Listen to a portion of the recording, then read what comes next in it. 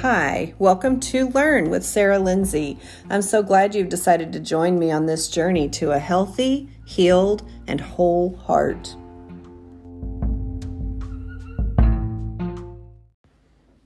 Hi, thank you for joining me.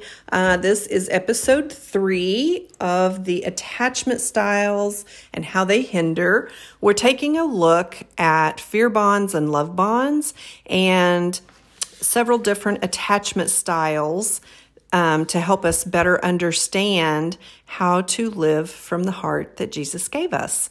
So if you're participating in this book study with us right now, this is the supplemental teaching that goes along with that. If you are in need of a listener's guide for this teaching, just reach out to me. I will get that to you. If you've not listened to episode 1 and 2 yet, you will definitely need to go back and do that. This information will probably not make much sense to you if you don't have the knowledge from episode 1 and 2. So with that, we will go ahead and get started on attachment styles and how they hinder. Tonight, we are looking at the first of the unhealthy bonds. It's located in your listener's guide on page 4, number 2. It is called a distracted attachment. Now, this is a type A trauma attachment.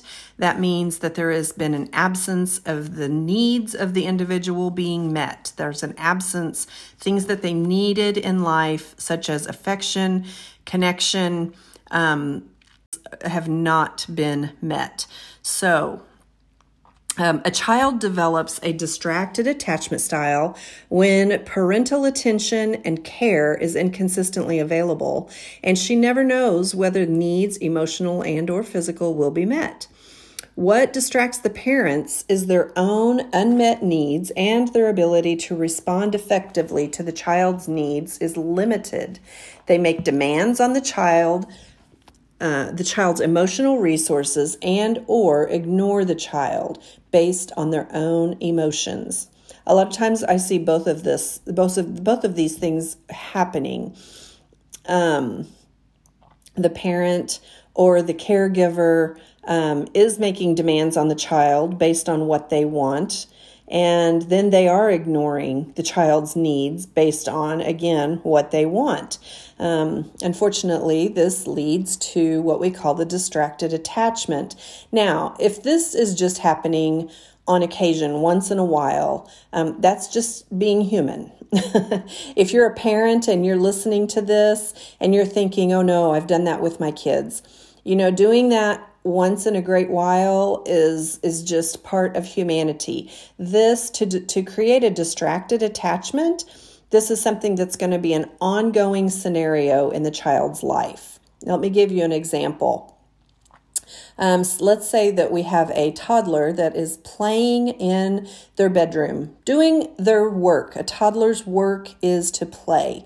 So they're just playing along, happy as can be, and the parent comes in and it takes the toddler away from the play to give them a hug. Says, hey, come here, I want to give you a hug. The toddler pulls away. They want to keep playing, but the parent insists, no, I need you to give me a hug. Okay, the toddler gives them the hug. They go back to their play. The parent leaves the room. Now, later on, the parent or the caregiver is busy, possibly in the kitchen, preparing a meal, in the garage, doing what they do, working on the car. And the toddler comes along and says, I need a hug. And the caregiver says, not now, I'm busy. Don't be clingy. Don't bother me. Don't distract me right now. I'm very busy. And insist that they not stop what they're doing and give the toddler a hug. Now, this type of scenario is really all about the caregiver. It is not about what's in the best interest of the child. The message that the child is receiving is the child needs to take care of the caregiver. You're supposed to stop your work and give me a hug when I need a hug, but I don't stop my work to hug you when you need a hug. It really is all about the caregiver here.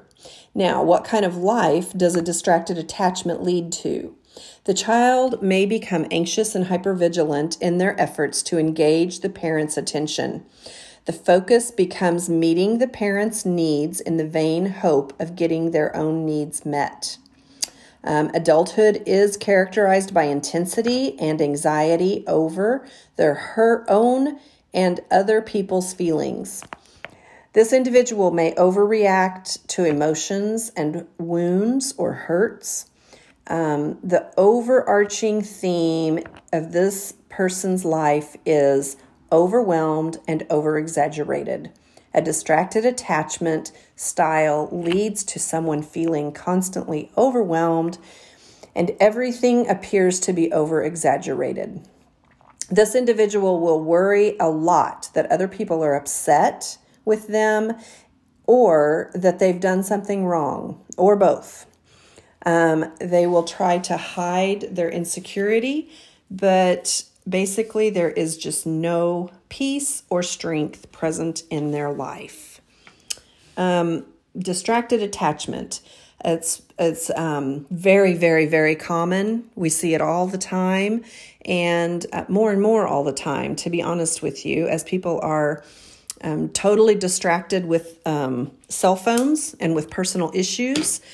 Children are kind of left on their own to fend for themselves. Now, a lot of times, basic physical needs are being met. You know, they're getting food that they need to mature physically.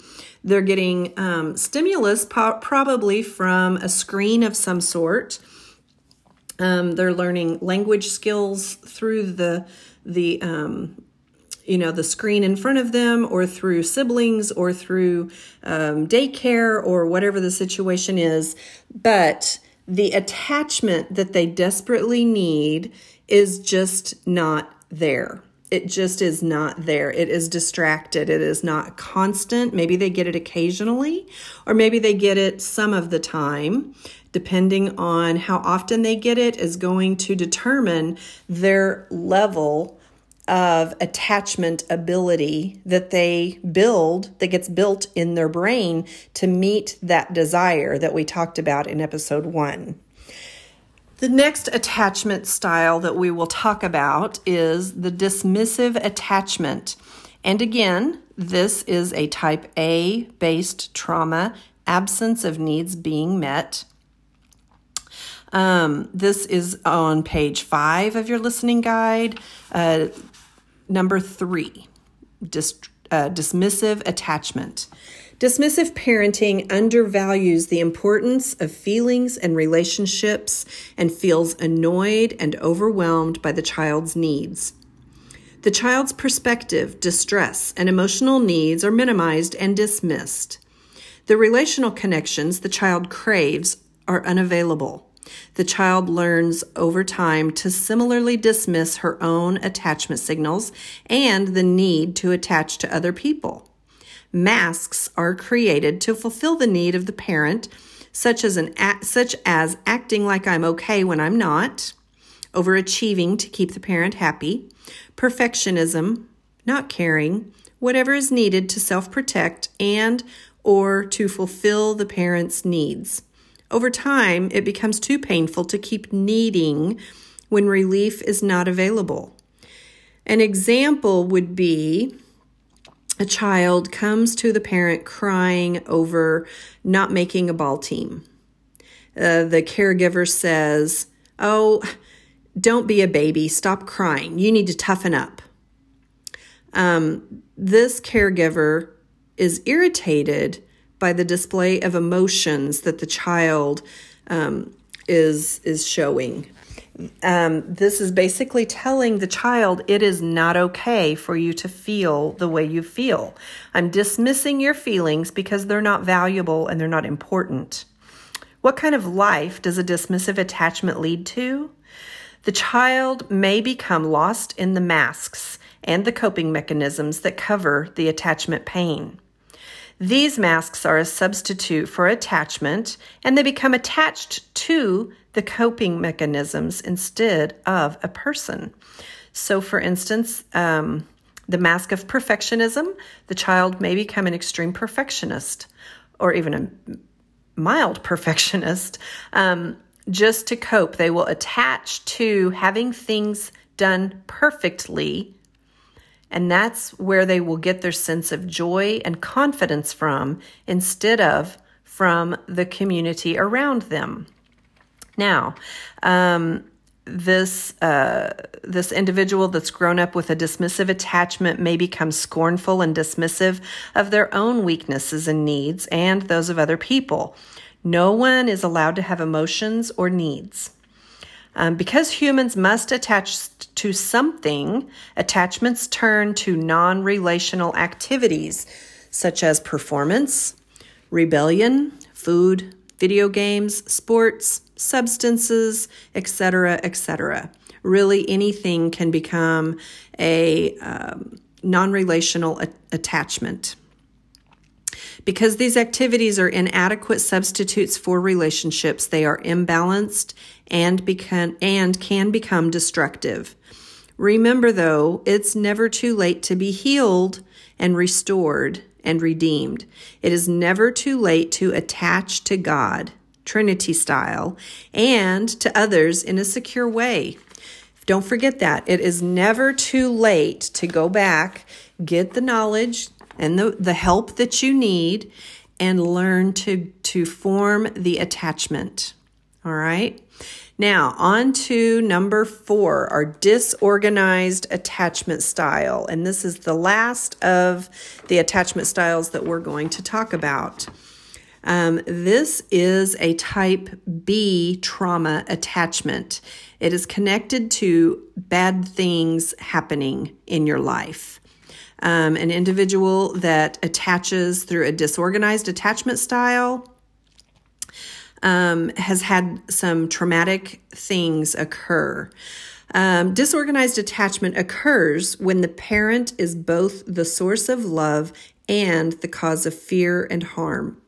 The child needs the parent's affection and even food and shelter, but is afraid to come close because the parent is scary and unpredictable. This results from emotional and or mental and or physical abuse that alternates with displays of affection or remorse. What kind of life does a disorganized attachment lead to? The child becomes fearful, depressed, angry, and hopeless. These feelings linger into adulthood, and the individual is drawn to love, but also fearful because love hurts. This individual may be drawn to and even marry someone who will repeat the pattern of alternating affections and abuse. The emotional and relational life can be unstable and unsatisfying and hinder the individual's ability to navigate life in a healthy way. Disorganized attachment creates the worst of double-mindedness. In the scriptures, James chapter 1, verse 8 says, being a double-minded man, unstable in all his ways. What this is talking about is exactly this type of individual. The double-mindedness is not because the person doesn't want to change. It's that they cannot begin to understand the love of a Heavenly Father that is 100% for them. They've never experienced that. And so this really divides the personality, it divides the identity, and it divides the thought processes. It leaves everyone untrustworthy and full of fear. Love and fear have come from the same relationship, making attachment completely disorganized and insecure. Disassociation may occur, memories may be hidden, but feelings and emotions are present, or feelings and emotions may be hidden, but memories are present, or any combination of those. Attachment pain is real. We talked about this earlier, but I just want to reiterate this. It is real. It is not imagined.